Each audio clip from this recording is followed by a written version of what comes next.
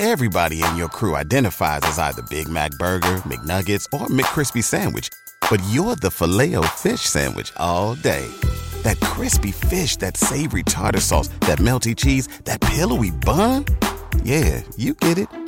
Every time. And if you love the Filet-O-Fish, right now you can catch two of the classics you love for just $6. Limited time only. Price and participation may vary. Cannot be combined with any other offer. Single item at regular price. Ba-da-ba-ba-ba.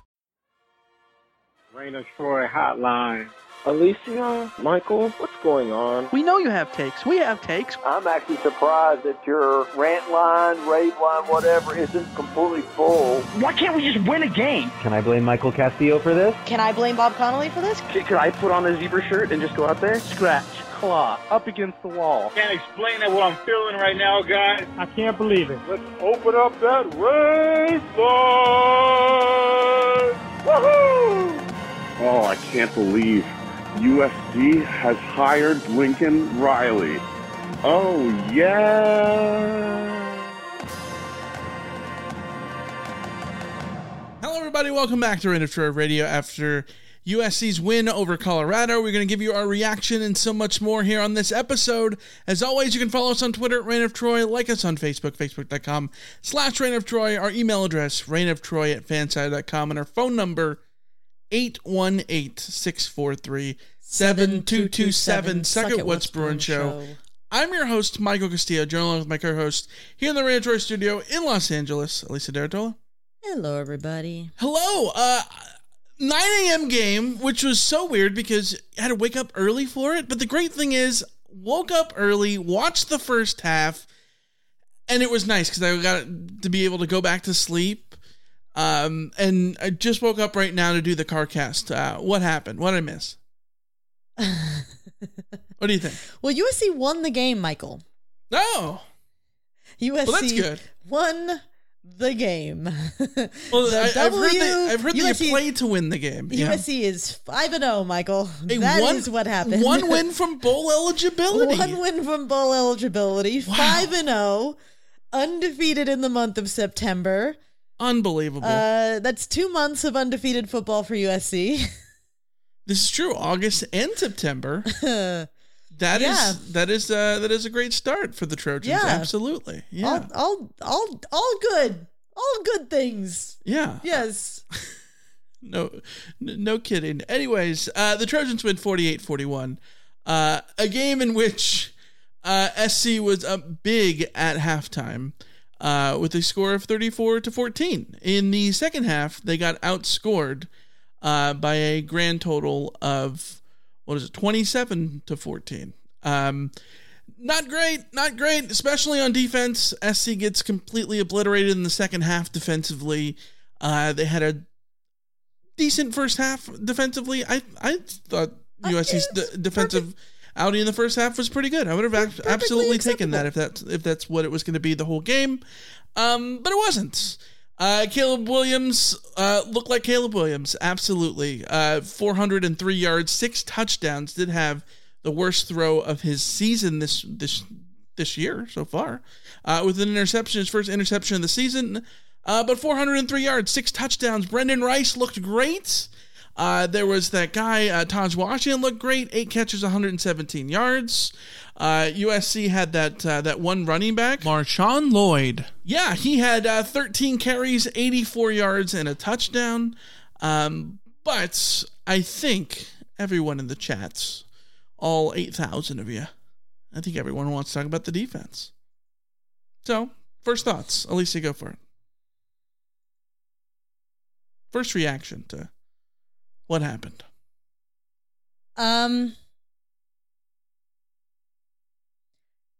That speechless? No, because we didn't see anything new. This wasn't new information. This wasn't something that came out of nowhere that was like, oh my gosh, USC can struggle to tackle, can struggle to cover passes, can struggle to get home in the pass rush, can miss tackles, have bad passing lanes, miscommunications on defense, can have, questionable coaching and strategy and all sorts of things. Like, none of this was new. Mm-hmm. This was all known. And yet, I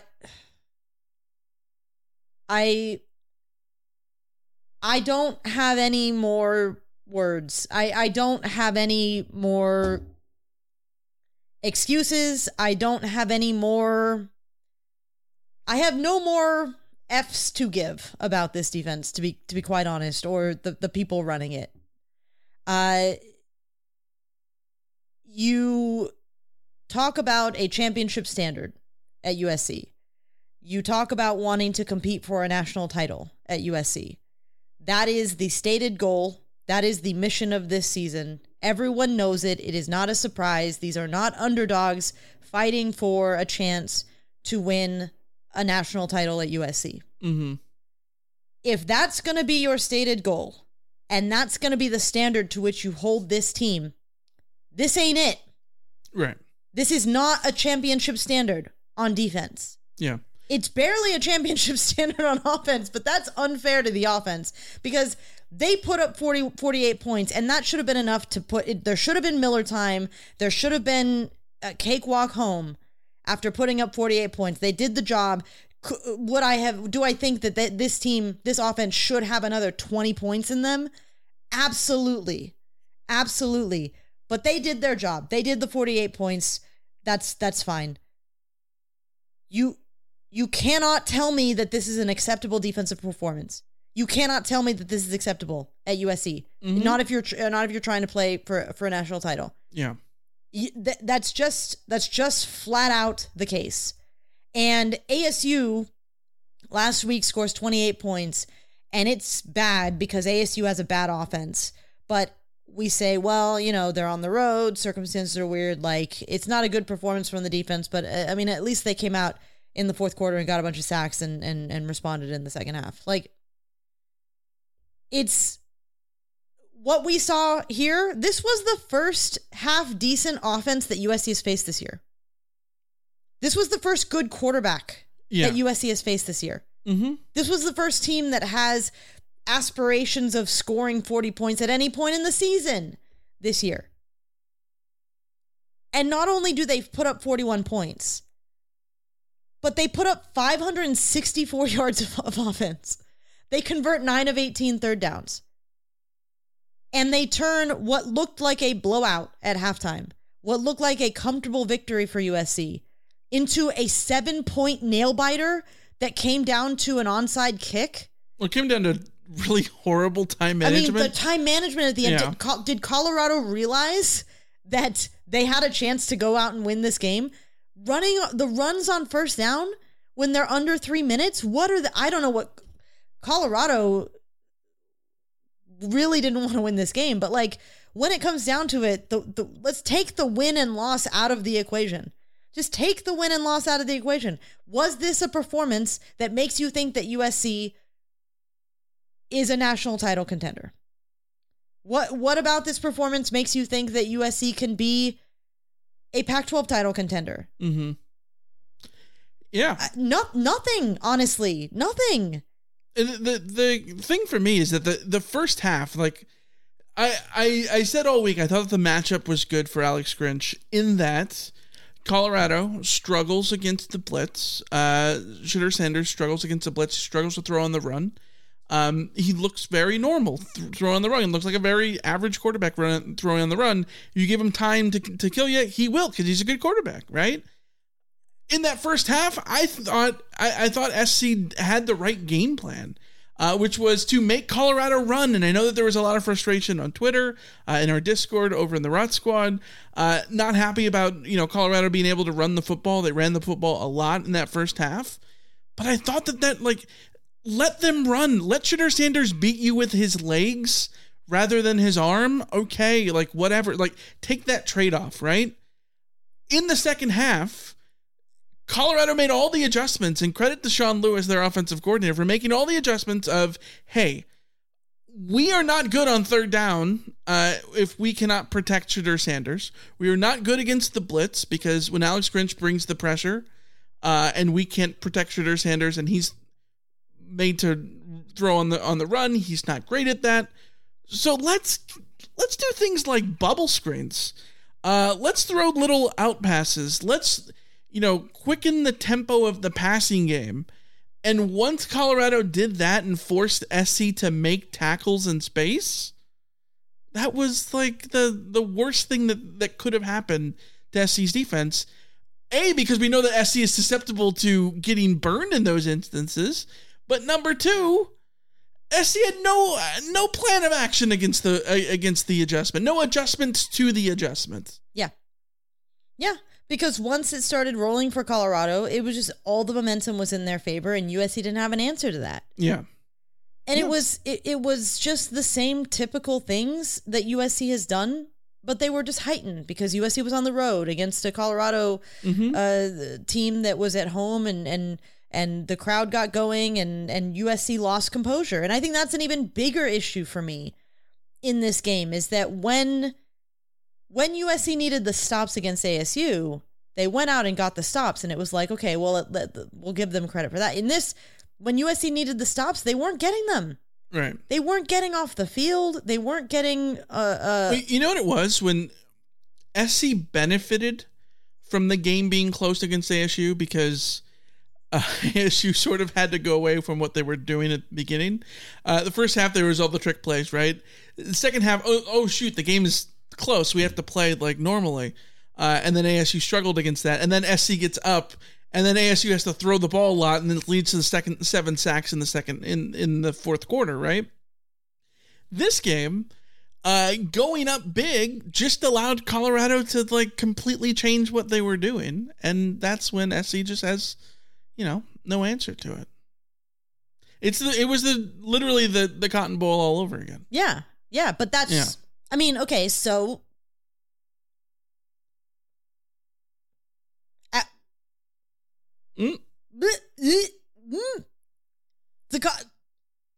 After the Cotton Bowl, what were we sitting here saying? You cannot persist with this defensive coordinator. I understood why they brought him back, because that's just what you do. But we said after the Cotton Bowl, you cannot persist with this defensive coordinator. And Lincoln Riley put all of his chips in the basket of Alex Grinch with some better athletes will get better. Right. Well, guess what? I agree with Rob Bowen, our friend over at Beta Rank. USC, the defense is better. They're not better, but they're not good. But it doesn't mean much given the starting point, right? Yeah. USC's defense is better. Yes. USC does have better athletes. They are still not good. And the worst part about it is SC is better on defense. Yes, I agree. I fully buy into that idea. Better than last year in a very comparative way. That doesn't mean that they are worlds better to the point of being more of a championship team. No. But also, you know what else is better? The offenses that they're going to face this year. Yeah. Like, they get to play Bo Nix and Michael Penix instead of first year at Washington State Cam Ward last year. Like, they faced Washington State. Or Oregon State without a quarterback. Oregon State without a quarterback. Like, the coin flipped is not in SC's favor. They got to go on the road and face a Notre Dame team, A, in South Bend, but B, with Sam Hartman at quarterback, the most experienced quarterback in the country. Like, all these things are worrisome for SC. When you look at the offensive side of the ball, I thought SC, the second half, things get a little stagnant. Colorado sort of throws caution to the wind and brings a lot of pressure, and SC's offensive line could not deal with that. And you saw struggles against pressure with, Caleb at times, right? Which is what you have to do if you're a defense. And so I think for a lot of it, Colorado put on tape exactly how to play against this SC team, which was pressure them on offense, force Caleb to have to deal with the blitz and get out of the pocket. We know that he's really good at that, but you'd rather that than him just sitting back in the pocket and carving up his own defense like he did in the first half. Because you at least have the chance, like, it's not going to happen that often, but you at least have the chance that one time he's going to be rolling out and try to make one of those incredible throws that he makes, and it's just going to short and you're going to get the interception. Like, at least you have that chance. The interception, classic case of noticing that Mario Williams is there, way too late. I put on Discord, this is classic me in Madden. Yeah. I noticed that a dude is open way after the fact, when it's so obvious that anyone can notice the guy is open, and then I throw, and then it gives the defense time to go get the ball. That's sort of what happened here. He notices that Mario Williams is open just a little bit too late. If he throws that while Mario Williams is coming open, Mario is still running. He's still running to touchdown, but doesn't happen. And the offense doesn't get the big touchdowns in that fourth quarter to salt the game away. A scoreless fourth quarter. Are you worried? Does that worry you at all, having a scoreless fourth quarter when the game was on the line, that the offense didn't answer the bell there? Absolutely. The last two games, the second half offense has not been good. And that's why I say it's like, I don't want to focus on the offense because they put up their 48 points. And 99% of the time, any team that puts up 48 points should be winning that game very comfortably. Mm-hmm. If they're USC and they expect to be a championship level team. But USC's offense in the second half did not help USC's defense in the slightest. They look sloppy. I think they remain over-reliant on the pass, even after the defense has decided that, like you said, we need to just put pressure on Caleb Williams and see if we can force a mistake here or there. And that's what happens. But when you're up, like, run out the game. Colorado did a better job of running out the clock than USC did. Mm-hmm. You have running backs in Marshawn Lloyd and Austin Jones who are reliable veteran guys that you should be able to hand the ball off to. Theoretically, your offensive line can create enough running lanes to justify handing the ball off a few times, and USC doesn't do it. And I get it. There were certainly moments where USC was running the ball and not getting any joy from it, but there were just as many moments where USC was passing the ball and not getting any joy from it. So at some point, I just want to see USC commit to running out a game, commit to out-physicaling a team by just saying, Marshawn Lloyd, here is the ball on every play. Let's see what happens. Mm-hmm. Instead, USC has a bunch of drives where it's like, and I get it, it's very difficult when I'm asking Lincoln Riley to take the ball out of Caleb Williams' hands, or, as you pointed out before we went on, like, I'm asking Caleb Williams to take the ball out of Caleb Williams' hands, because a lot of these situations are RPOs where he's pulling and not handing the ball off. They could run the ball a lot more if he would hand the ball off more. Some of those are the run's not there, or he's not seeing the run there. Yeah. And so maybe it's a good decision that way. Some of them, maybe not. Yeah, but or maybe just like maybe have it not be an RPO in that case, and just say we commit to running the ball. Take the decision out of his hand. Yeah, I mean, there was something admirable to me about Stanford in that game against USC years ago, where run power and you stop us. Like, we will run power and you will stop us. And theoretically, in this matchup, like, you can't do that against Notre Dame. You can't do that against, Washington or Oregon or whatever, or Utah, like those kinds. But in this game, why can't you do that? And if it's because you don't want to do that, then I have a question. And if you can't do that, then I have a lot more questions. So, why is that not part of the equation? I think it's a mistake. I think it's a game management mistake. I think it doesn't help the defense. There is no excusing the defense in this scenario. If USC scores 70 in this game and USC gives up 41, I'm still pissed off. I'm still sitting here starting the game ranting about how the defense is not of a championship quality, and so we need to, maybe be readjusting expectations of this season. Not that they need to be readjusted terribly, because it's not like we learned that much new about the defense, as I said in the beginning. But if the offense was more stable in the second half, the defense might not have needed to panic as much. Colorado might not have been jazzed as much. Colorado might have been demoralized in the way that USC's defense looked demoralized. If every touchdown that they score is a touchdown that USC scores as well. So there's an interplay there, absolutely. But still, USC goes on the road and scores 48 points. So job done on offense. I think in a lot of ways, SC's biggest problem on offense is how good they are and how good we know that they can be.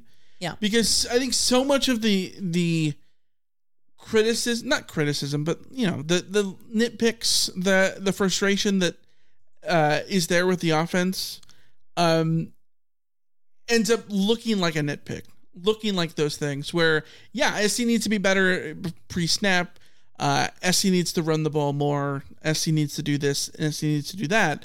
Absolutely.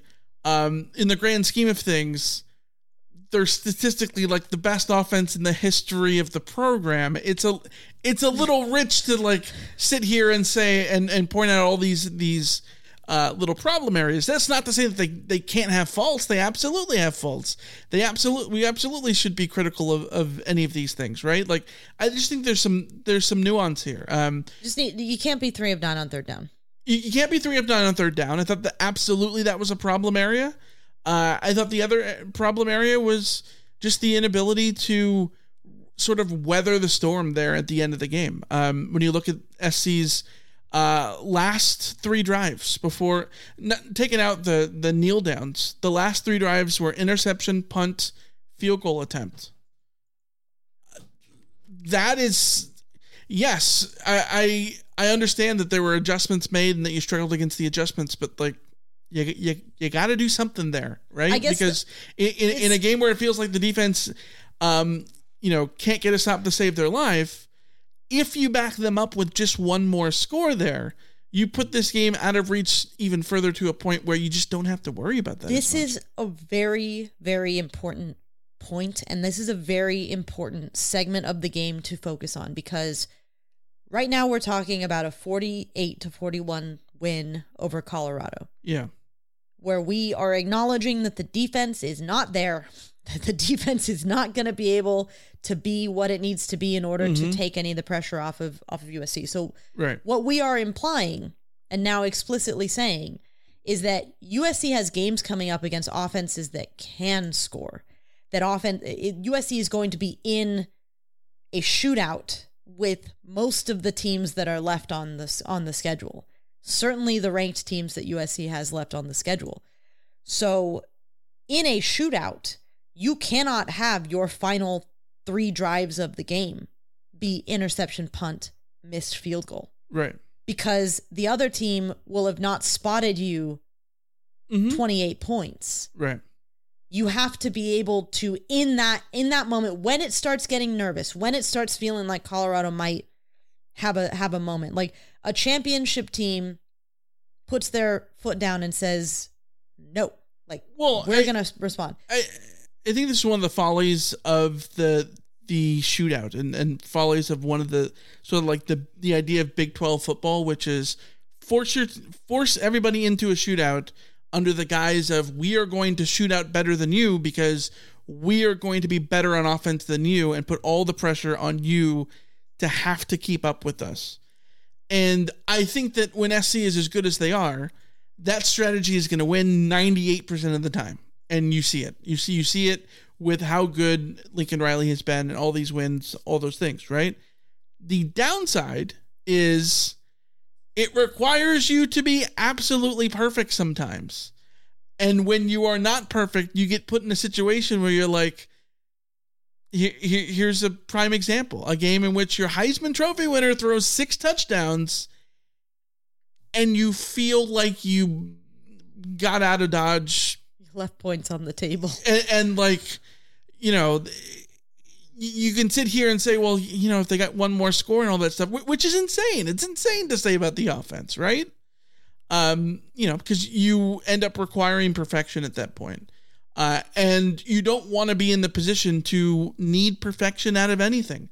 This is college football. Nobody's going to be perfect. You're going to play other really good teams. You're going to give up 40 points multiple times a season, regardless of how good a defense that you are. Georgia will give up 40 points. Hey, they like gave up 40 points to Ohio State in the playoff last year, right? Like, teams will do that against teams that are elite. The problem is you can't do it against Colorado, a team that, you dominated in the first half and seemingly had the right game plan for in the first half on offense and defense, and just couldn't respond to the adjustments, which it's got to make it tough if you're like looking at this. And, at one point in the game, I put out a tweet that surely aged poorly. It was about like, why can't I enjoy a game like this? And I'm like, hey, SC is covering the spread.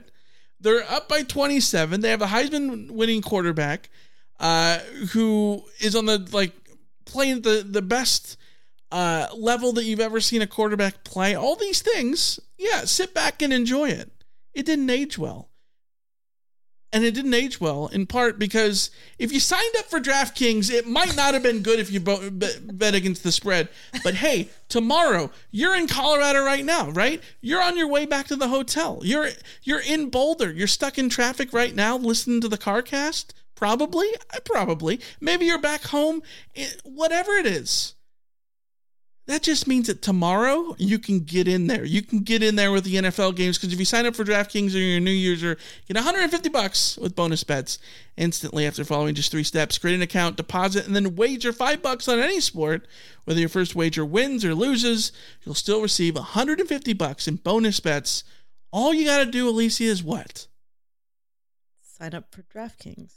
And use the code Reign of Troy. All one word. Yes, use the code Reign of Troy. The best part is using that code Reign of Troy not only gets you the bonus, but helps support the podcast. And if you're considering signing up for DraftKings, definitely use our code Reign of Troy to maximize those first bets. So when you had the spread and it didn't work out, hey, guess what? They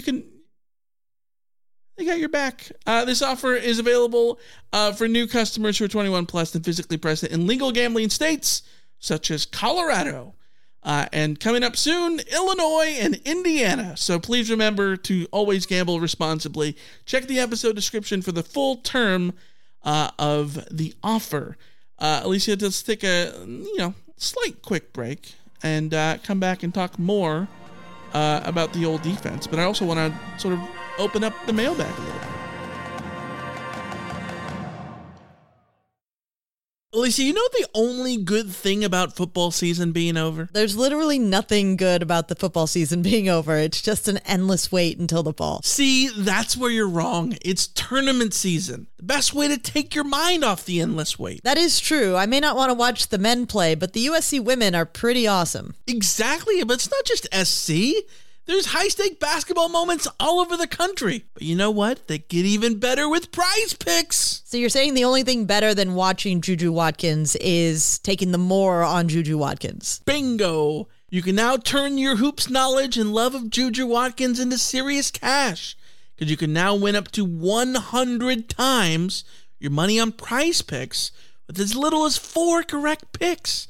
Turn $10 into $1,000 with college basketball, NBA, and NHL entries. Best of all, Prize Picks lets you get on the action on more than 30 states across the country, including Texas, Georgia, and California. That sounds pretty good to me. Yeah, download the app today and use the code Reign of Troy for a first deposit match up to $100. That's the Prize Picks app with the code Reign of Troy for the first deposit match of up to $100. Pick more. Pick less. It's that easy.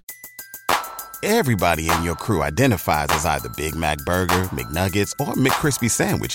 But you're the Filet-O-Fish Sandwich all day. That crispy fish, that savory tartar sauce, that melty cheese, that pillowy bun. Yeah, you get it.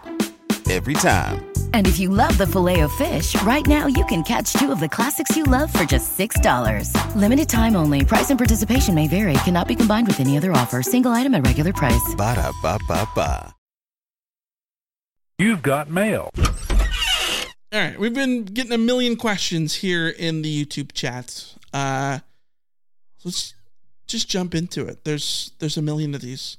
DMG for USC. Do we blame Grinch or the lack of ability to recruit 4- and 5-star players? Here we go. The age-old question. I guess here's my thing. How many 5-star players does Utah recruit? How many 5-star players does Oregon State recruit? How many 5-star players does Washington State recruit? Those are the better defenses in the Pac-12. Do you like if you're if we were talking about a USC defense that was good, but maybe not great enough to lead USC to a national title, that would be a different conversation. All I am asking of this defense is to be sufficiently middling in the Pac-12, and they are not. Like, it should not come down. You should not have to have five-star players on your defense to not give up 41 points to Colorado. I fully understand your point, and I agree with you. But to be fair, I think SC does have a middling Pac-12 defense. I mean, okay. But no, I get your point. Yeah. Yes, you're right. Yeah. I saw it. Was it in the chat or was it a tweet? Something about like, it was in the chat. And I'm sorry if I missed who said it. If you combined SC and Utah, you'd have the perfect team. You would. I mean, you really would. You would. And there's, I guess, a level of por qué no los dos to where I'm at with this. It's like, I fully am sympathetic to the idea that when you have a super explosive offense, when you have an offense that can very quickly and efficiently put up points, that your defense is naturally going to be, might end up giving up a few more points a game because they are facing more possessions a game, because they are facing a more desperate offense to try and keep up with, a more desperate and aggressive offense try and keep up with your offense. Like, I am sympathetic to all of that, but that is accounting for maybe like 3 points a game, not 41 points, not a defense that gives up an average of 30 points a game to every decent, half decent offense that they face. Right. And these aren't even like, this is the USC has given up 28 points to San Jose State, 28 points to Arizona State, and 41 points to Colorado. And those are in the bottom half of offenses that USC will face this year. So like, that's where I'm at. That's why I'm so annoyed by this. But you shouldn't need that. Like you shouldn't need 5 stars all over the field to not have this be a problem. So yes, I think it's a defensive coordinator issue. I think it's been a defensive coordinator issue. I think that there's just sort of no getting around that. I don't disagree. Orcliffe, I hope I get that right. Says in the chat, can we question why Lincoln seems to love the speed D philosophy so much? Even if Grinch gets fired, I'm not sure the next guy won't be a continuation of the same thing.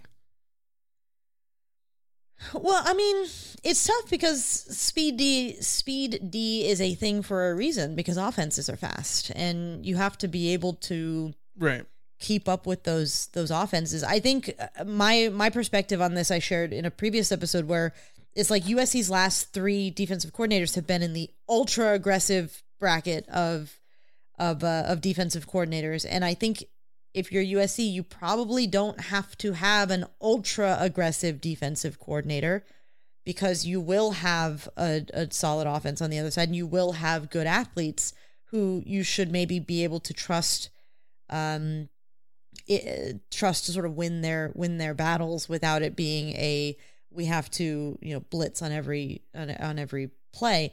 But that's assuming that you're developing the players that you do bring in. And I think USC has had a development problem for sure. And USC certainly has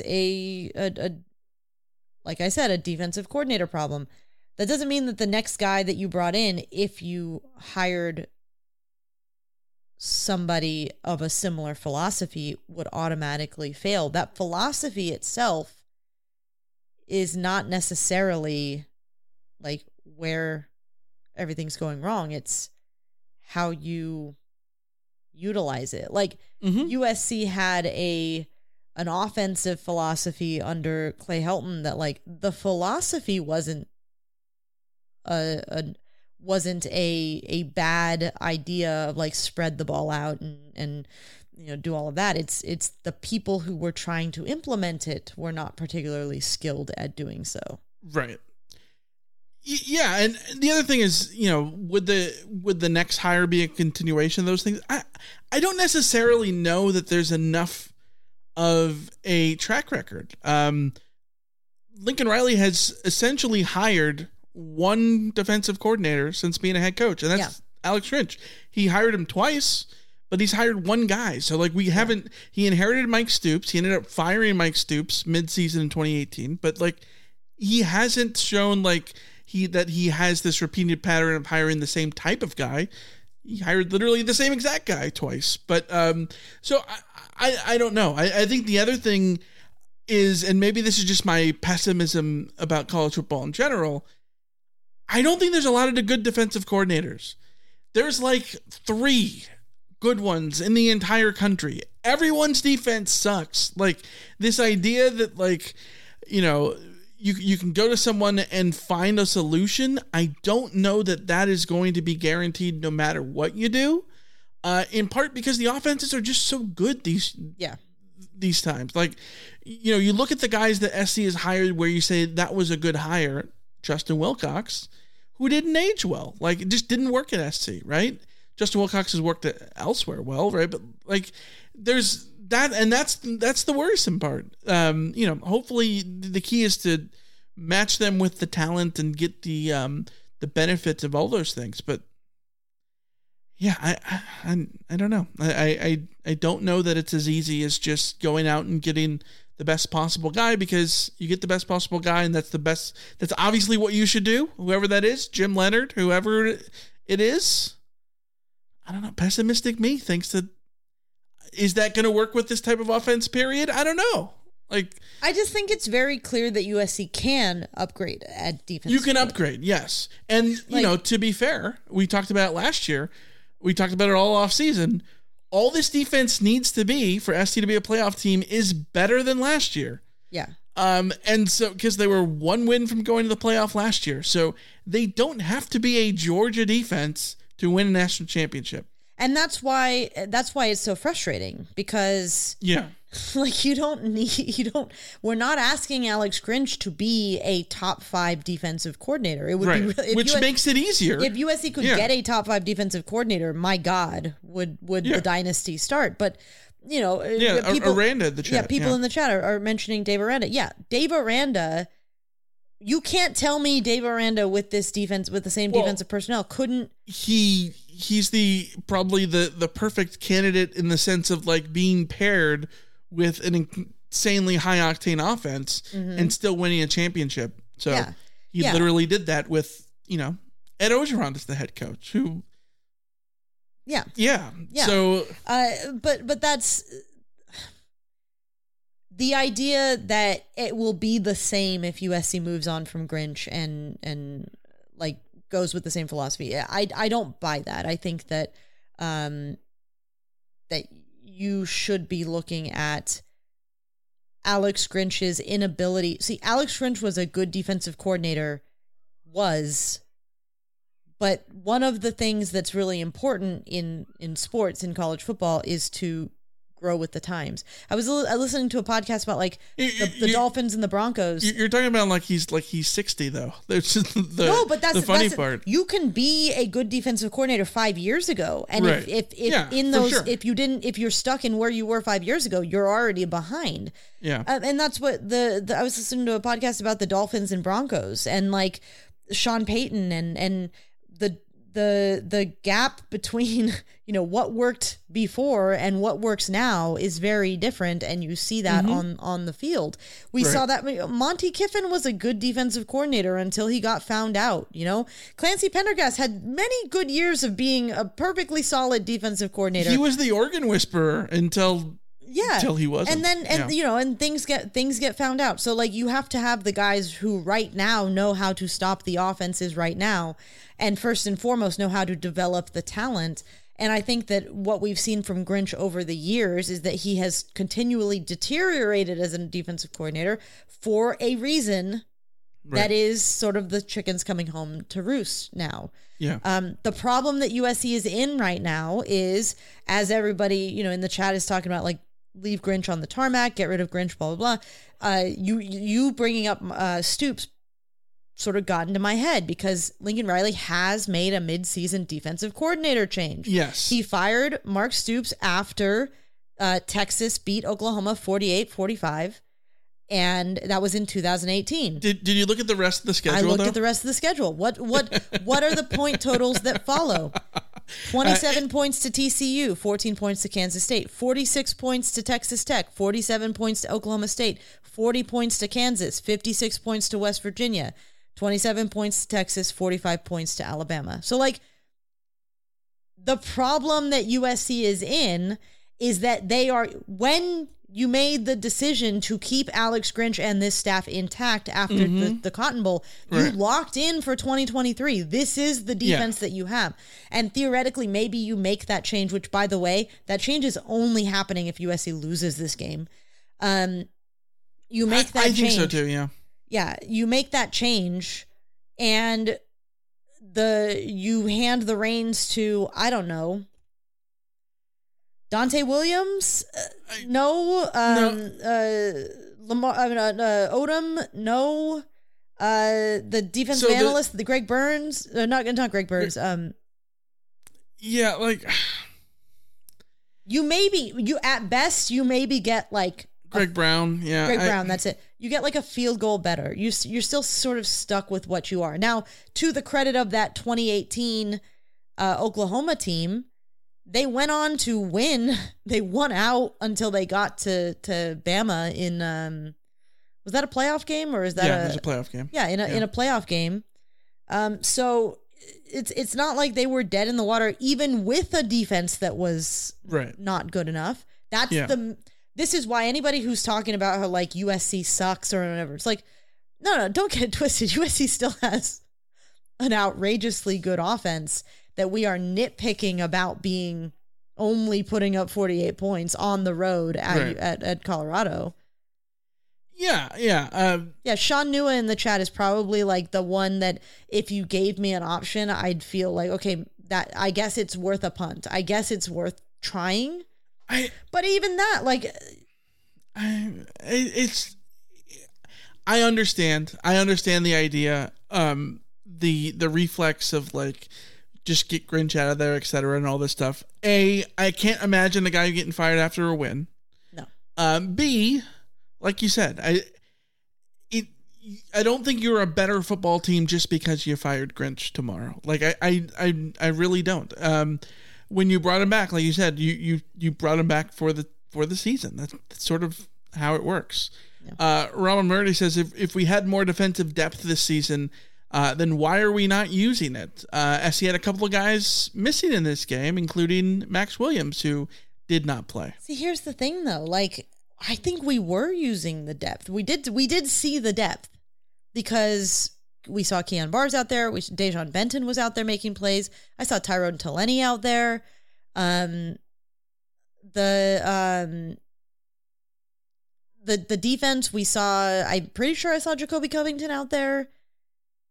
They were down Max Williams and had to rely on Bryson Shaw. And yeah, I know everyone wants to see Zion Branch, but again, I will say, I don't think we've seen anything from Zion Branch to say that that's actually the answer.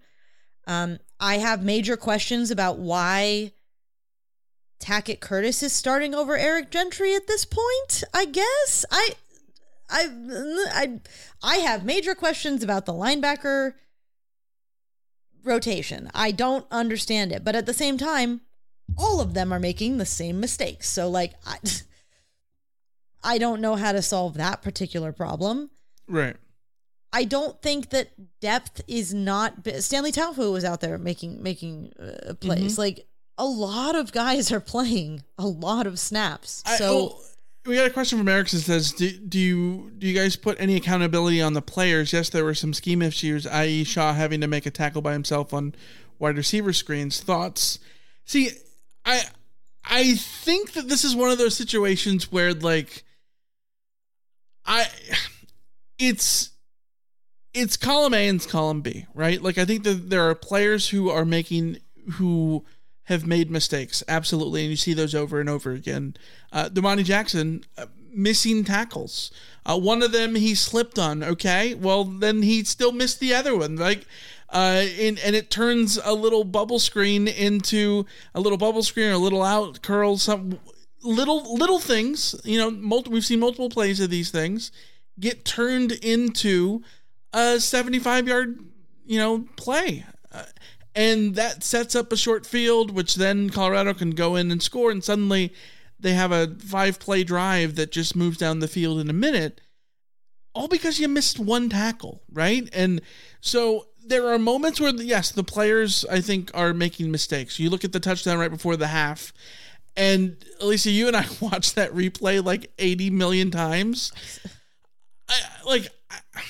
Rajon Davis is on the field. A lot of fans wanted Rajon Davis on the field.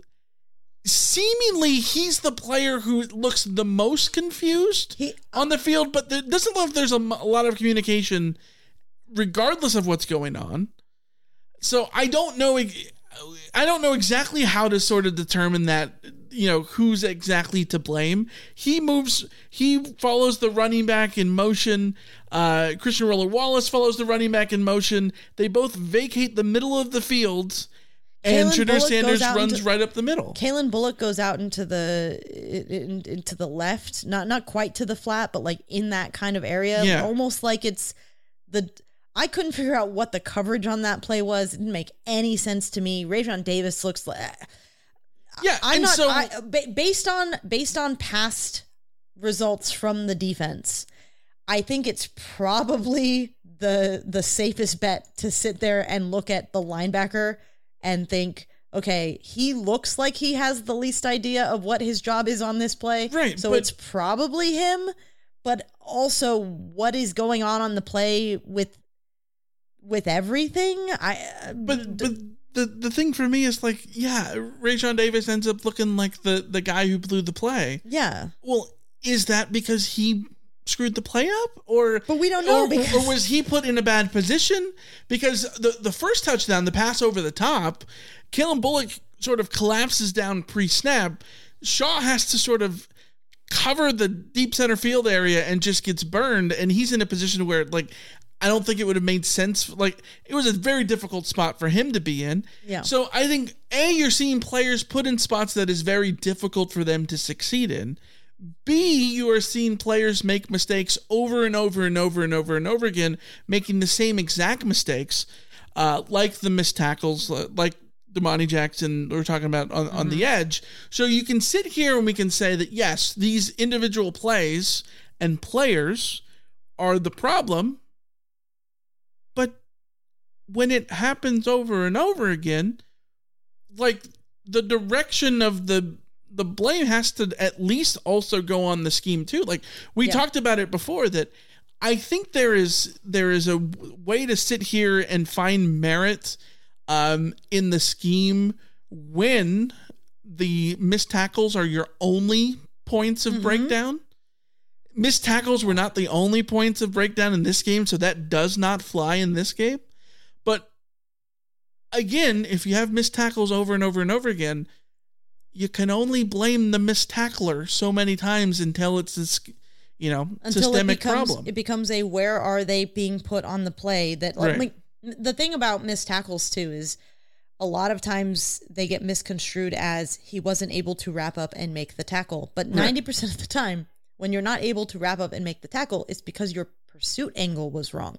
It's because you came in to make the tackle at in a difficult angle or at an angle that benefited the ball carrier. So a lot of it is, where did you start on the play? What area were you responsible for covering? And some of that might be own reaction. You might have just been slow reacting to the play, but there's also a lot of, are you being asked to do something that you are not capable? Are you being asked to cover yards that you are not capable of covering?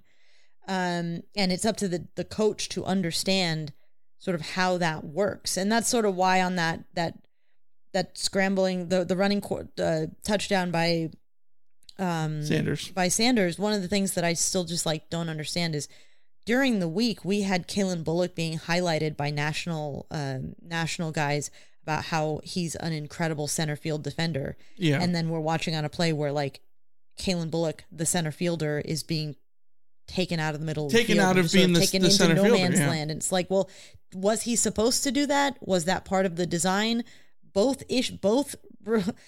one is the direct result of the player, but that means the coach didn't have him prepared to run the play that was in design. Right. Was it a reaction to Colorado being able to run the ball as much as they did in the first half? And are you adding him to the box? Is that like, yeah, a lot of these things, I'll never understand because I don't have the X's and O's IQ. But yeah. B, just as a layman watching these things, don't seem to make a lot of sense. Yeah. And that's the bigger issue. And that's why I feel very comfortable with saying the buck is stopping at the top here, guys. I know that people want to hold the players accountable, and I think that's perfectly fine to hold individual players accountable for their individual mistakes. But 41 points is not on one individual player. It's on the whole team. And the 28 points against ASU were an accountability issue across the defense, and the 28 points against San Jose State were the same thing, and the 40 some odd points against Tulane, and so on and so on and so on.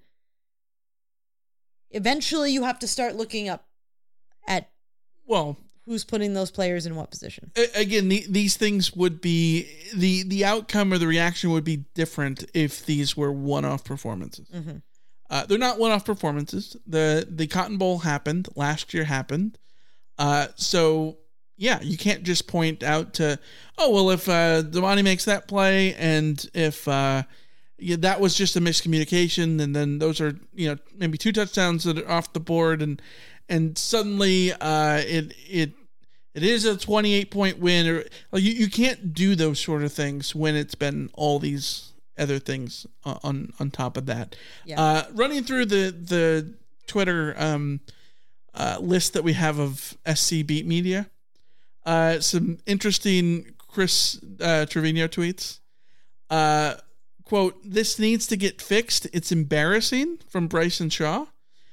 Bryson Shaw, according to Chris Trevino, then adds that Alex Grinch had them in the right spots, but they were not executing. "We are letting him down," says Shaw. When asked about Lincoln Riley, when asked about Alex Grinch, Ryan Karche says that Lincoln Riley was asked if he has the same faith in Alex Grinch as USC's defensive coordinator. Yes, I do, says Riley. So, yeah, I don't know what you were expecting to hear in those things, but those are the quotes. So we had a lot of conversation. We had a lot of time to have conversations about the way that players talk about their coaches in the media, and went during the Clay Helton era. And when it comes down to it, players have to take accountability for themselves, because players as individuals have to be able to look at their play and take personal, and it does come down to them. From their perspective, it should come down to them. So I never am mad at a player. That's what a player should be saying in the media. That doesn't mean that the players are always right when they're trying to deflect blame from a defensive coordinator. You're just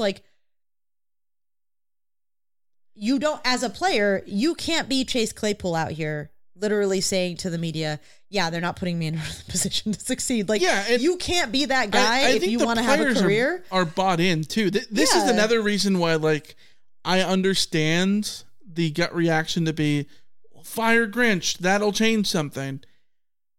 I think that college kids are a little bit different than, say, a professional sports team that you can bring another coach in the middle of the season, which you can't really do that in college football. Especially when they are clearly completely bought in.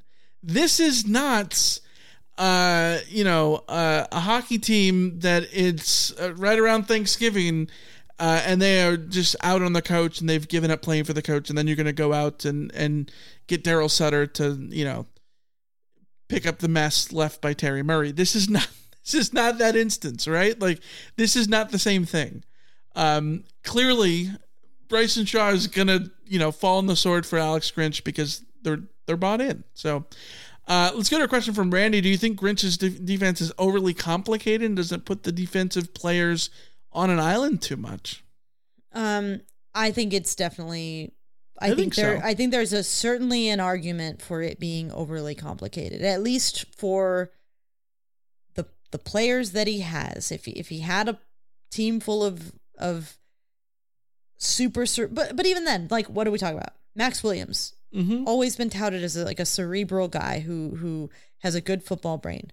He has issues in this defense. So, like, no, it's too complicated. I'm just going to keep it simple. Yeah. Cam Life says, do you think that Clancy Pendergast or Tyler Lando were better than Alex Grinch? I am thinking that they are. I don't think that there's enough of a difference, and that in of itself, I think, is the indictment, right? I can say with some certainty that Clancy Pendergast was better than Alex Grinch at this point.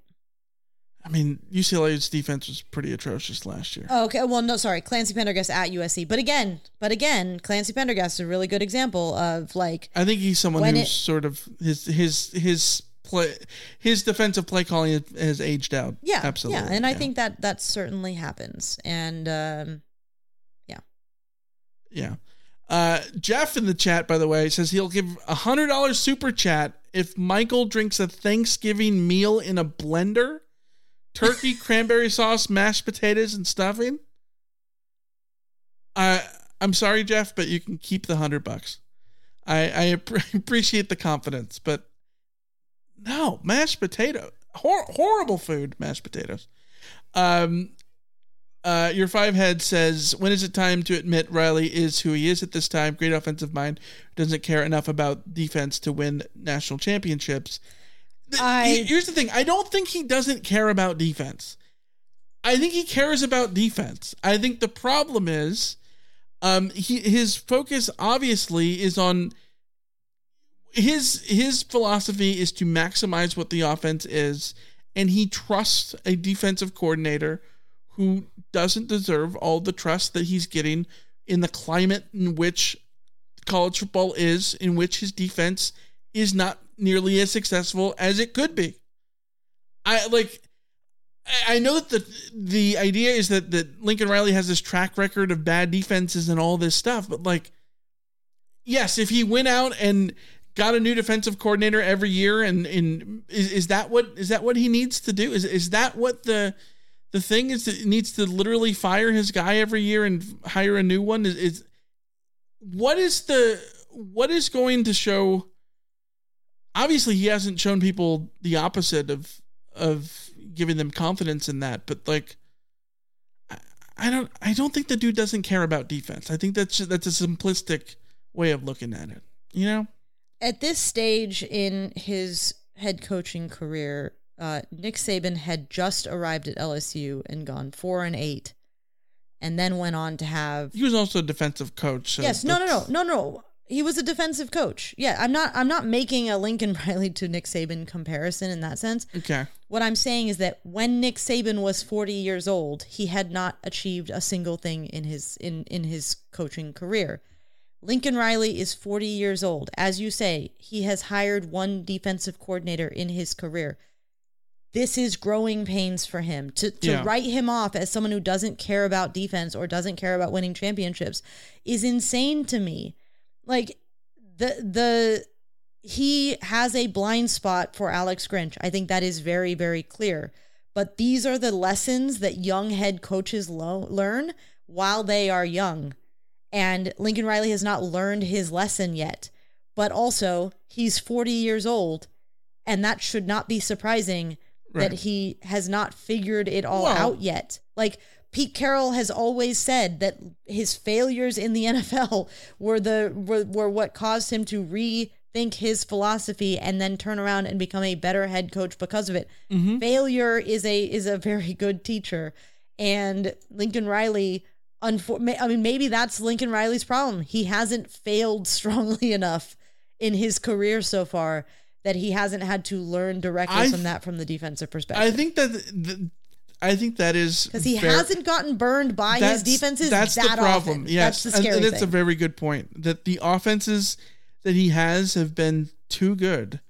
That he hasn't had that 4-8 season to have the reckoning, right? And so how do you get rid of a defensive coordinator in which you go 11-1? Like, especially in year one in a new school, it's.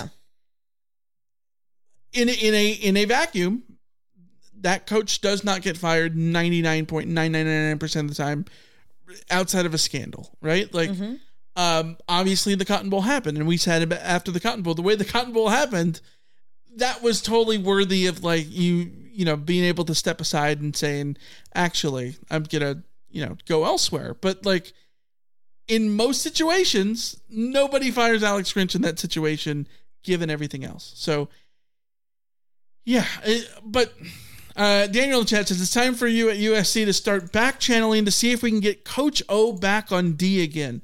Okay, oh, you did it now. You did it now. You're about to get a Michael. I'm sorry, brand. but like, if this is a serious thought in your brain, get rid of it. Ed Orgeron's never been a defensive coordinator. He was a defensive coordinator at USC in name only under Monty Kiffin, who was the associate head coach. And then Clancy Pendergast comes in and handles the defense as well. Like, he is not a defensive coordinator. He is a line coach who can recruit and is a rah-rah guy who doesn't have, like, is not an X's and O's guy. And on top of that, has insanely problematic things off the field that are asinine for a university like USC to go hire him. Even if Ed Orgeron the thought. Even if he was the greatest defensive coordinator that ever coordinated a defense, USC, no. There's a reason he does not have a job in college football right now. Stop it. Yeah, like, what are we doing? What are we doing here? Yeah. I know people are frustrated, but it's not that bad, okay? It's not that bad. No. If we want to talk about like starting a prayer circle to have Dave Aranda get fired at Baylor so that Dave Aranda becomes available, I'm here for that conversation. Utah did SC a solid by getting a win over Baylor. Yeah. You know. Earlier in the month, absolutely. Lamont says, does Max Williams really make that difference, that big of a difference on defense when he doesn't play? Where was Bear this game? I thought Cobb is a leader, but I think the true leader is Gentry, and he didn't play much. As I said before, I don't understand what's going on with this linebacker rotation. I don't understand it. I don't know that any version of the rotation fixes the problems on defense, but Eric Gentry was USC's best linebacker against ASU, and suddenly he's not the one playing, but we can, we see left and right that players who are making the same mistakes that we saw Eric Gentry making, like Mason Cobb, like Tackett Curtis, continue to play over Eric Gentry, and I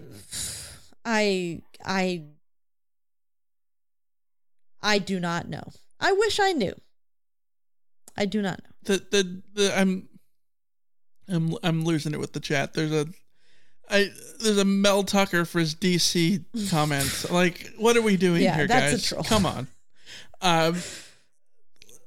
Let's go to a question from Cam Life. Why is USC having Caleb doing a bail technique when they are in the red zone? Unbelievable.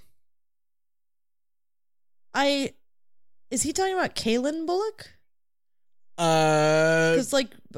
Maybe did I misread it? No, I saw the question earlier. It said Caleb, but I think he might be talking about Kalen because like that's a DB thing, isn't it? Yeah, like, okay, let's talk about it as if it's Bullock. Like, I didn't, as we were saying about with the first two touchdowns, both of them are plays in which he crashed forward, and he really did seem like he was taking himself out of a lot of those plays, like you were saying. So I don't know.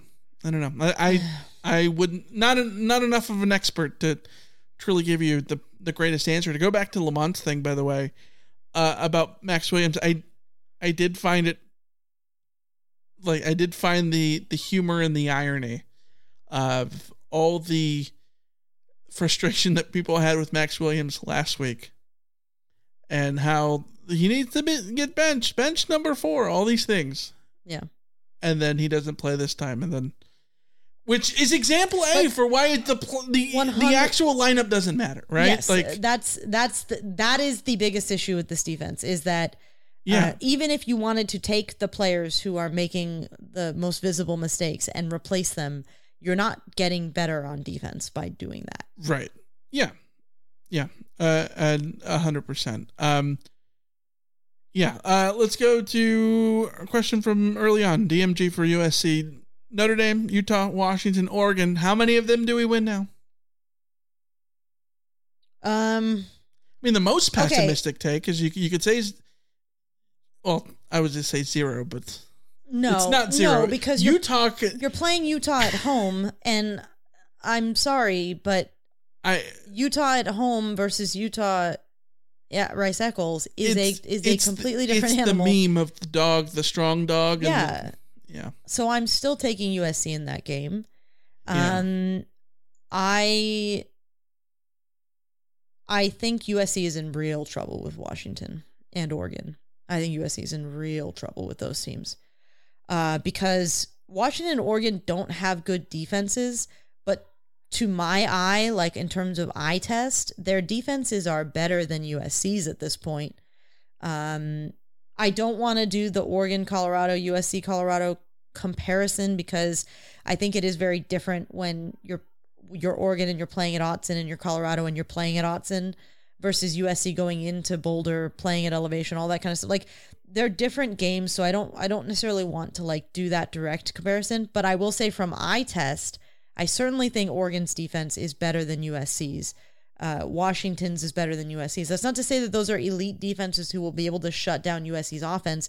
But when we see USC shooting itself in the foot on offense, the way that they were in this game, that's what we were talking about at the end, where it's like if you are in a shootout where you know the other side is going to score on every single drive, then you need to be perfect to match that energy. And expecting USC's offense to be perfect against Washington, Oregon, and Notre Dame, it's not fair to the offense. It's not fair to Caleb Williams. It's not fair any defense to be perfect against those.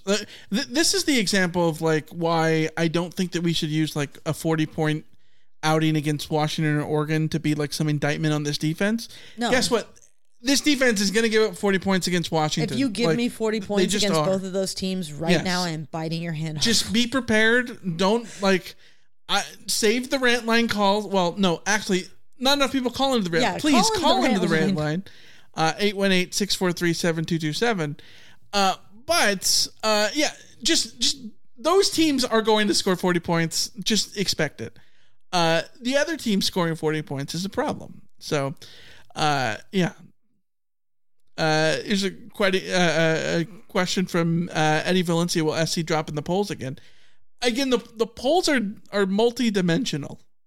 It entirely depends on what else happens in college football.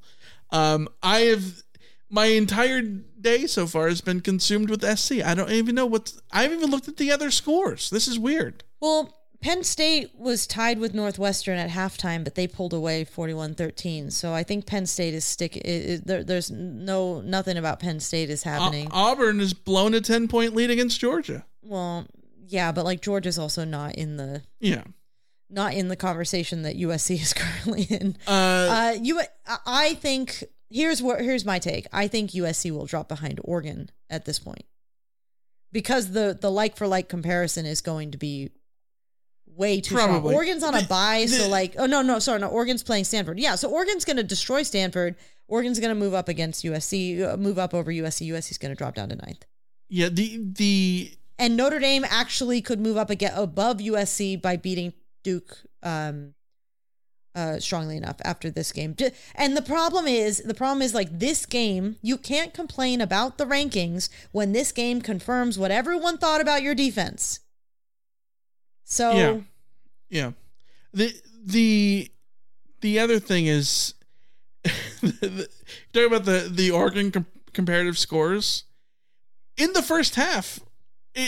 Yes, Oregon was up 35-0 at home. SC 34-14. The halftime scores were perfectly fine. I think that would have been fine. Like nobody would have cared. Nobody would 34-14 versus 35-0. You're on the road at 9 a.m. Yes, take that a million times. Yes. And then the second half happened. So. Yeah. Joel says, I'm scared about the Notre Dame game, guys. We will see. We'll see what happens to Notre Dame tonight on the road in Durham. Alicia, what are your Notre Dame alumni chats saying? They nervous about this one. In that, do you mean my brother and my nephew? My nephew's now at the age where he can watch football and not necessarily understand it, but my brother can get him to say things about it this fun. So I got a bunch of videos of him going, fight on touchdown today. And I'm sure I'm going to get even more videos of him saying Notre Dame touchdown tonight. So that's the extent of my Notre Dame. More reason for you to start brainwashing them. I really gotta get to work. But you're just going to brainwash them in more Notre Dame stuff. No. Randy says, question, if you were Lincoln Riley, what would you try to do to correct this defense this year? Thank God I'm not Lincoln Riley, because God, I don't know. I don't know what the answer is. Okay. My answer would be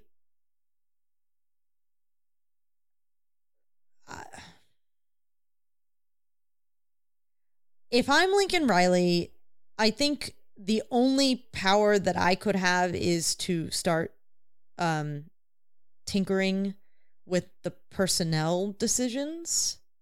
I don't think that Lincoln Riley can make major changes to the defense, but he could put his foot down and say, these are the linebackers who are starting. And maybe he's already done that. I don't know. He could put his foot down and say, these are the cornerbacks who are starting. And maybe he's already done that. I don't know.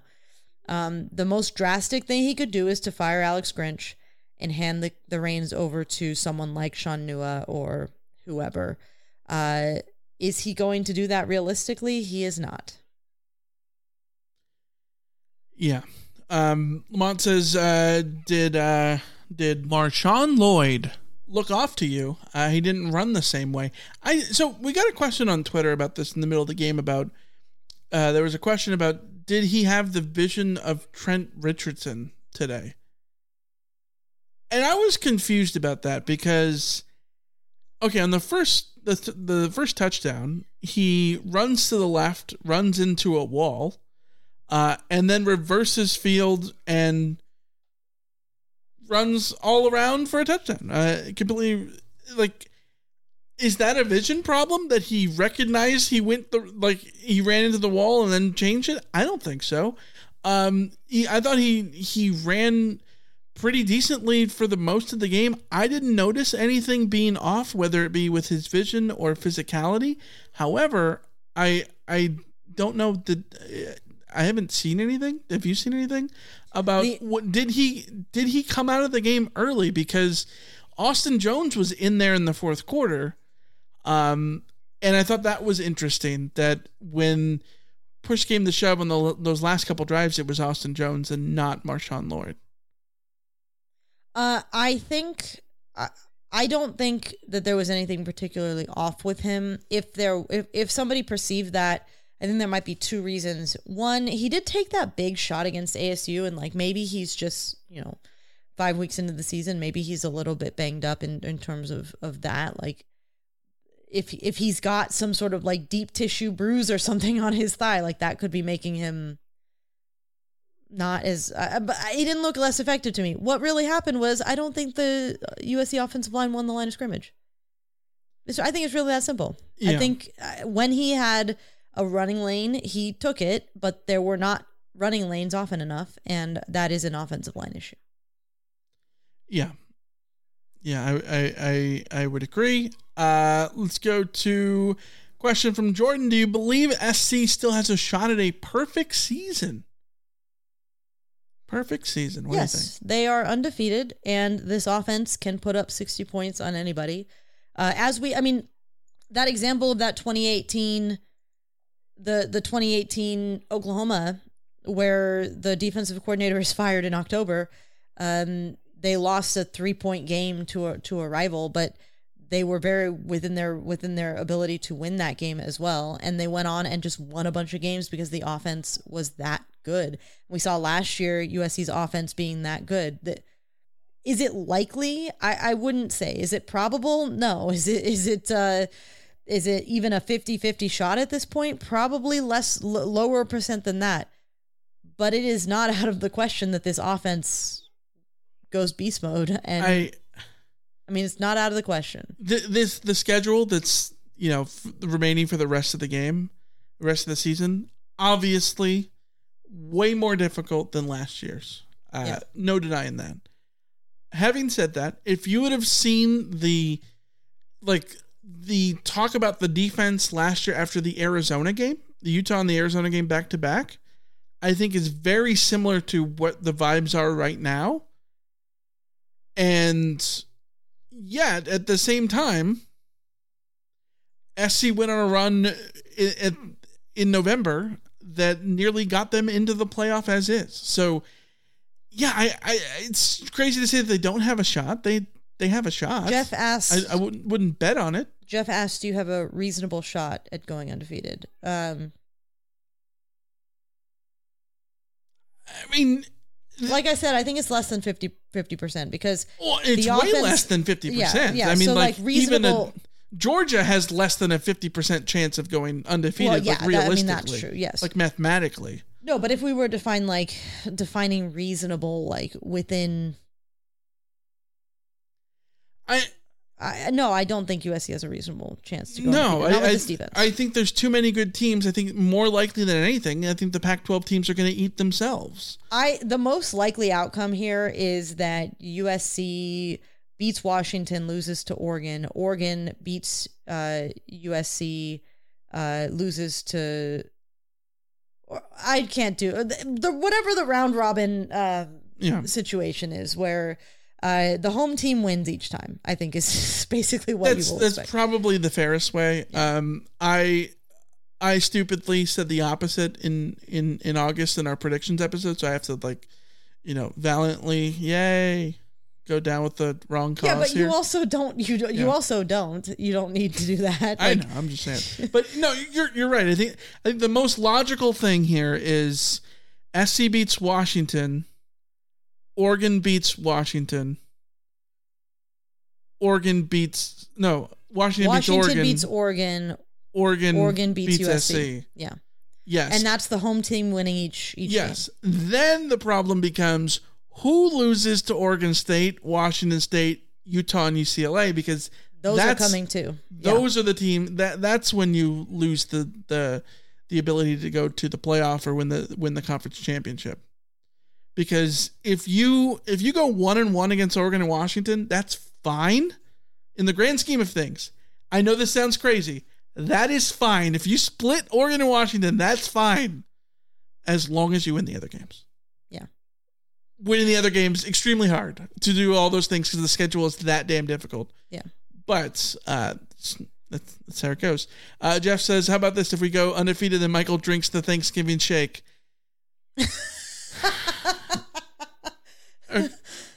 How much liquid does it need? Because... do a shot of the Thanksgiving shake? Would be...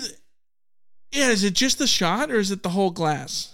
If it's just the shot, I think I could do the shot. It's got to get viscous, Yeah.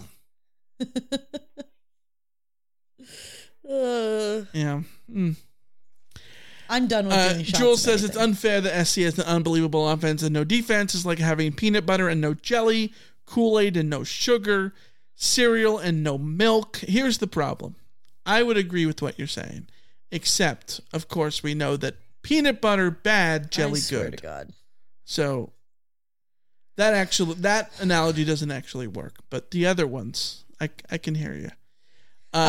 Somebody on Twitter said, and I agreed. The sad thing is, this is a game where Caleb Williams throws 6 touchdowns, 400 yards, 6 touchdowns, and USC's offense puts up 48 points, and we have every reason to be excited about that. And, I think Sagar in the chat was saying it's all very negative. We need some positive or whatever.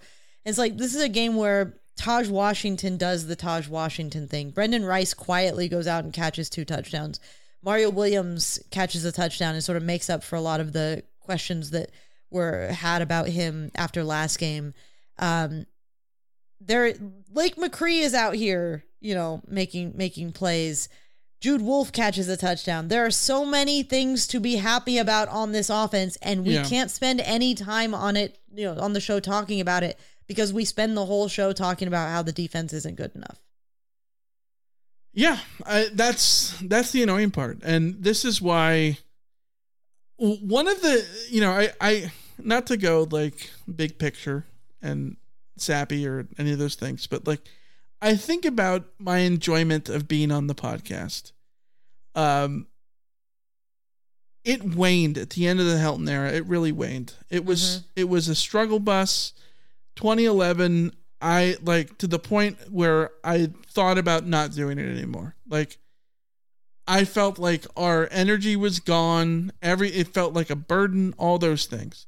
That turned around not only when Lincoln Riley came in and change things that way, but when we started doing things like video and whatnot, and we, had sort of a new but different audience at the same time, like it reinvigorated what we do, right? But I find it so disheartening when I see things like, this is the same old SC, or this is the Clay Helton era all over again. And it's like, I understand the frustration, but like, in the grand scheme of things, you have Caleb Williams as the quarterback. He is the best quarterback SC has ever had. And I know that this is the sad part, might ever have. He is that good. Mm-hmm. Like, there's only so many games left of him. You have to enjoy every snap, because every snap could be the last one. And so much of the nitpicking, so much of the criticism can come off as nitpicking more so. Because I think, yes, you should be critical of everything. You should be critical of your best friends in life. You should be critical of your parents. You should be critical of whatever. You should be critical of yourself, like, just in life, right? Don't just, don't not be of those things, right? At the same time, so much of the complaining about offense ends up seeming like nitpicking. And it's like choosing to be miserable and bring up like the Clay Helton stuff, because like that was genuinely miserable for SC fans. This comparatively is not the same. It's like half. Like, half enjoy with what you have. Like, every team with the exception of like 3 schools in the country, would trade for what the situation SC is in. Like, literally everybody's trading for this. Yeah. And SC fans bitched for years about how bad the Clay Helton era is, and then get this amazing quarterback and get this coach who's changed up all this stuff and still choose to be miserable. It saddens me to get on here on a podcast and talk about these things sometimes.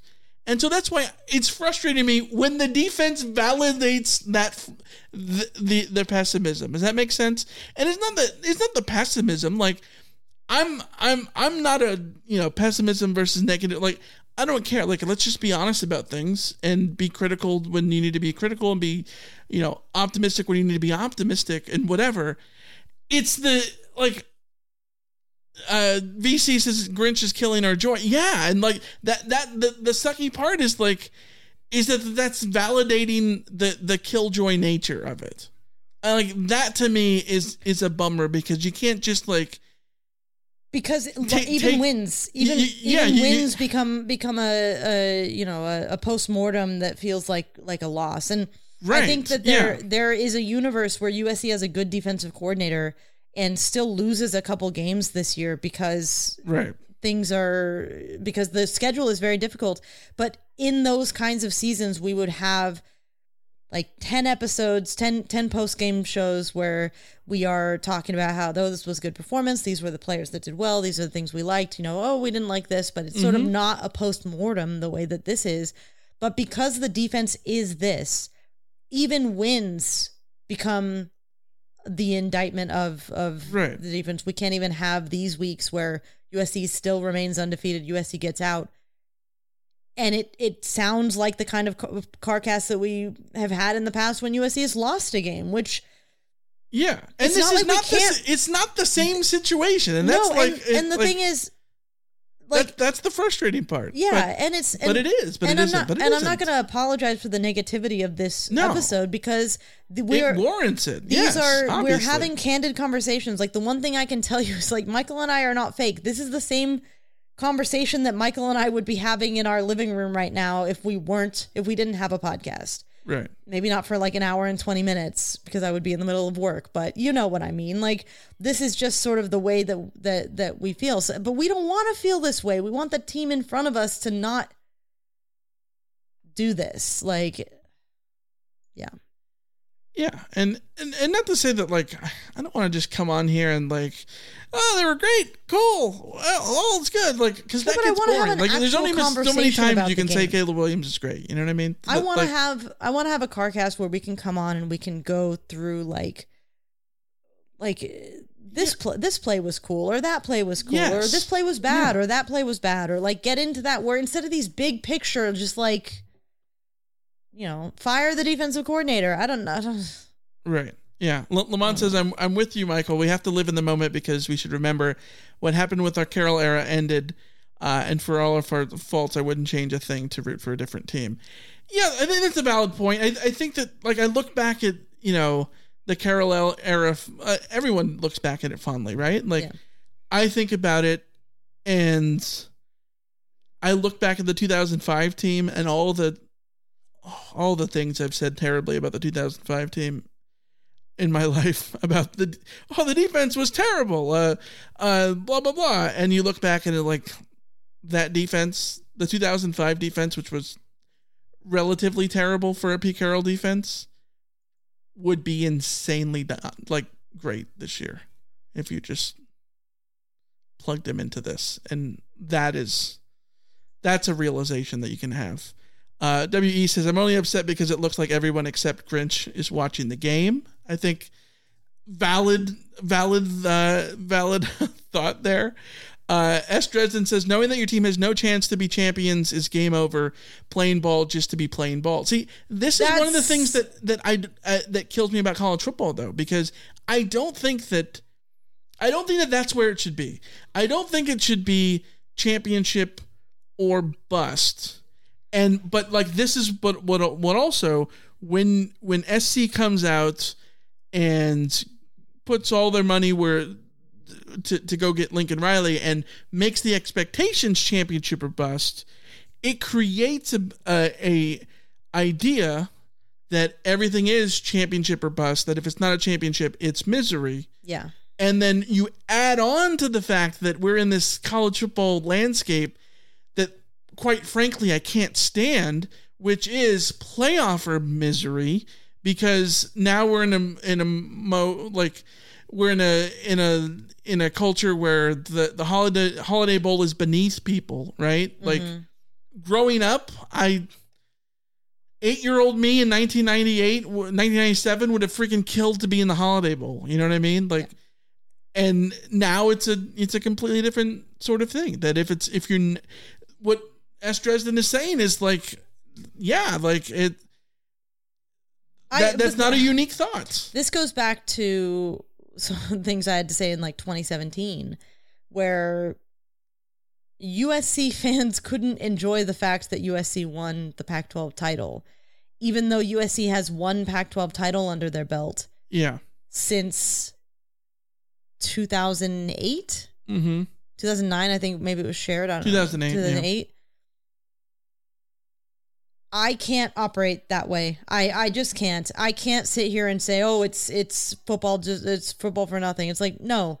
Number one, USC is still very much in the college football playoff picture because of the offense. Number two, even if the playoff picture gets sort of taken out of view, USC is still in the running for a Pac-12 title, and until they are not in that running, then like just don't utter those words. And number three, like even if USC was out of the Pac-12 title race, I still get to watch Caleb Williams every week. Yeah. So I don't know. Yeah. I don't know. For sure. I want to highlight Tim in LA had a question. Can we attribute some of the late defensive woes to fatigue? The 3 possessions prior to the kneel downs were 10 seconds, 126, and 3 minutes. I wanted to bring that up because, we've been very doom and gloom. We've been very negative on this episode, but I also don't want to get so deep in our feelings that we can't see that weird circumstances are still weird, and that giving up 41 points to Colorado doesn't necessarily mean that the season is over, or that you couldn't also win a game, 48-41 against Oregon and Washington or Notre Dame or whatever. Like, I think there was an element of the altitude. I think there was an element of being out of sorts in the second half. I think there was an element of that crowd being sort of into it. I think there was an element of Shedeur Sanders making plays in the end. When we've seen him now on several occasions in the fourth quarter sort of turn up his game. So USC sort of survived that.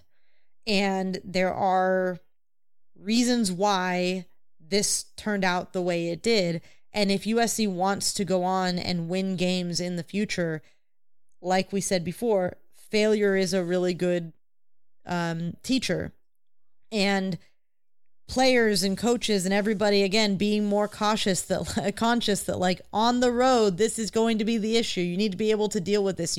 Now you know what it feels like to be in these situations, grow from it. That is still in play. That is absolutely still in play. And the idea that it's not in play is just too pessimistic of a take for me to live with. So, yeah. Yeah. I'm with you, and I agree. I want to go to a question from Britt Winslow from Irvine. Britt from Irvine. Question that I've been wondering.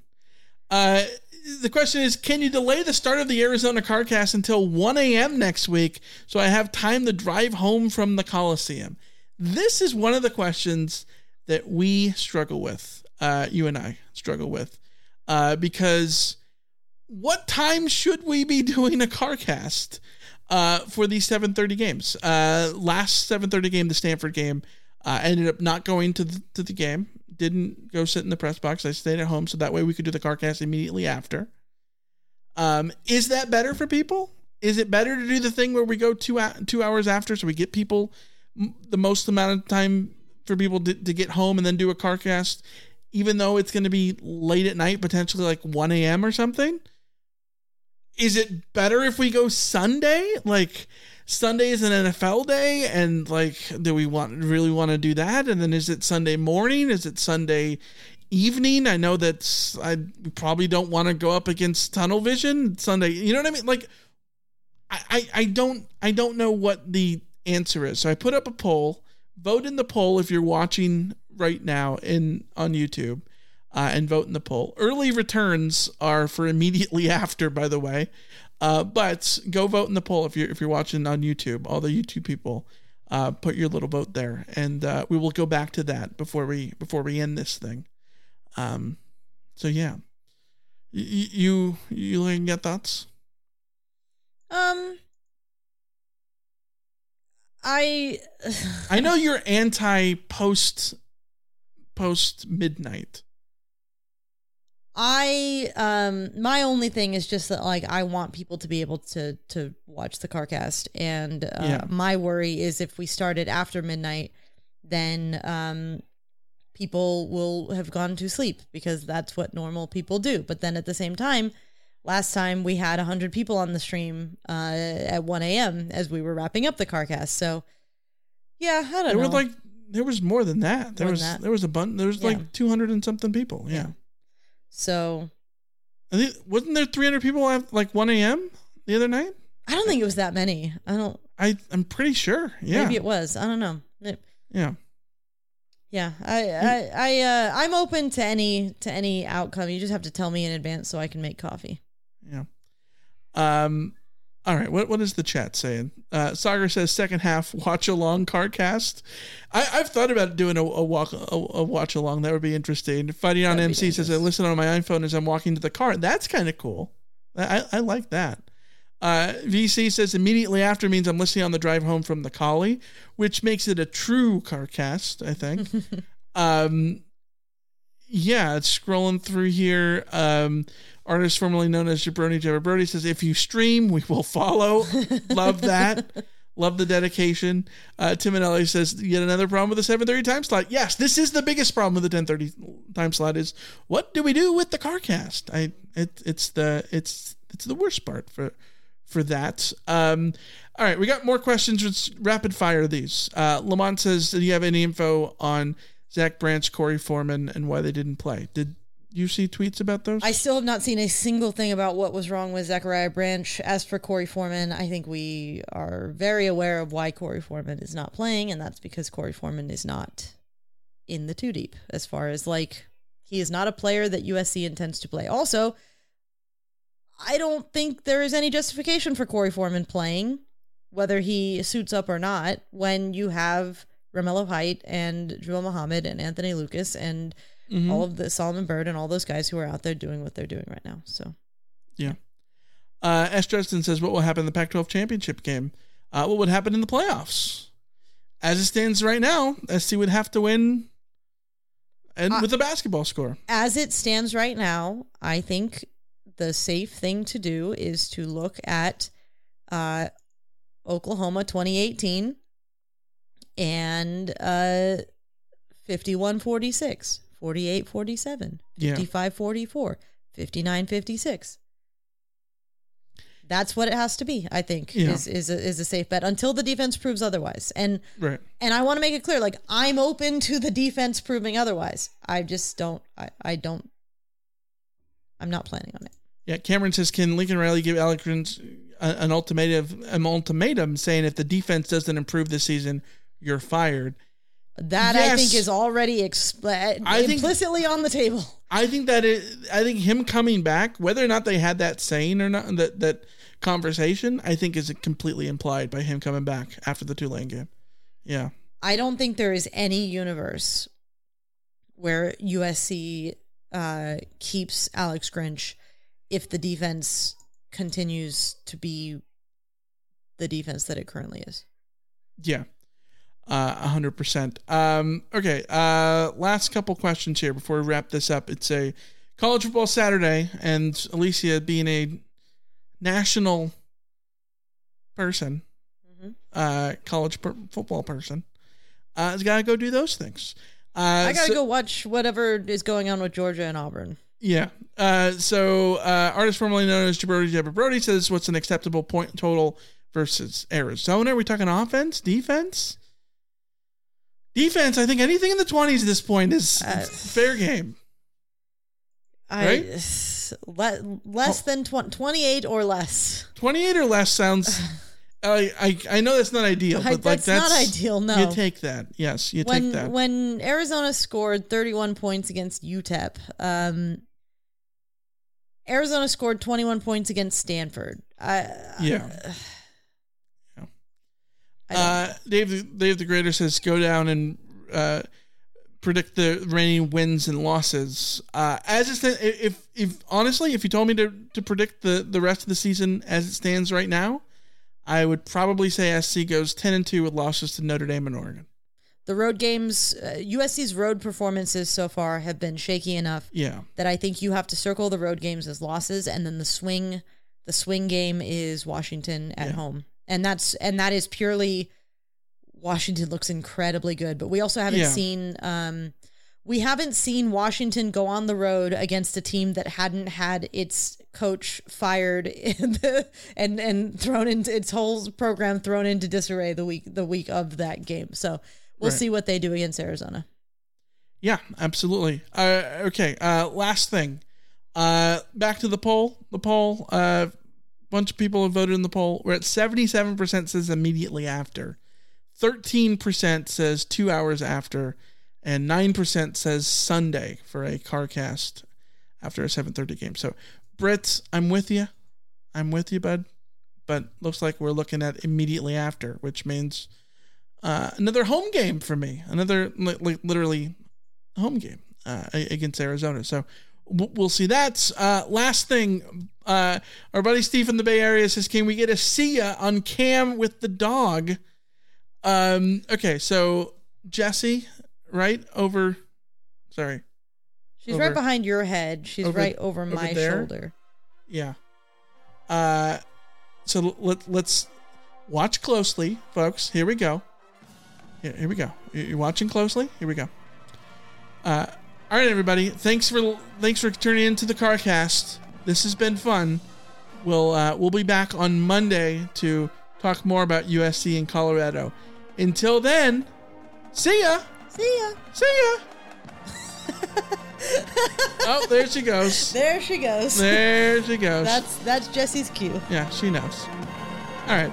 Until next time. See ya. See ya. See ya.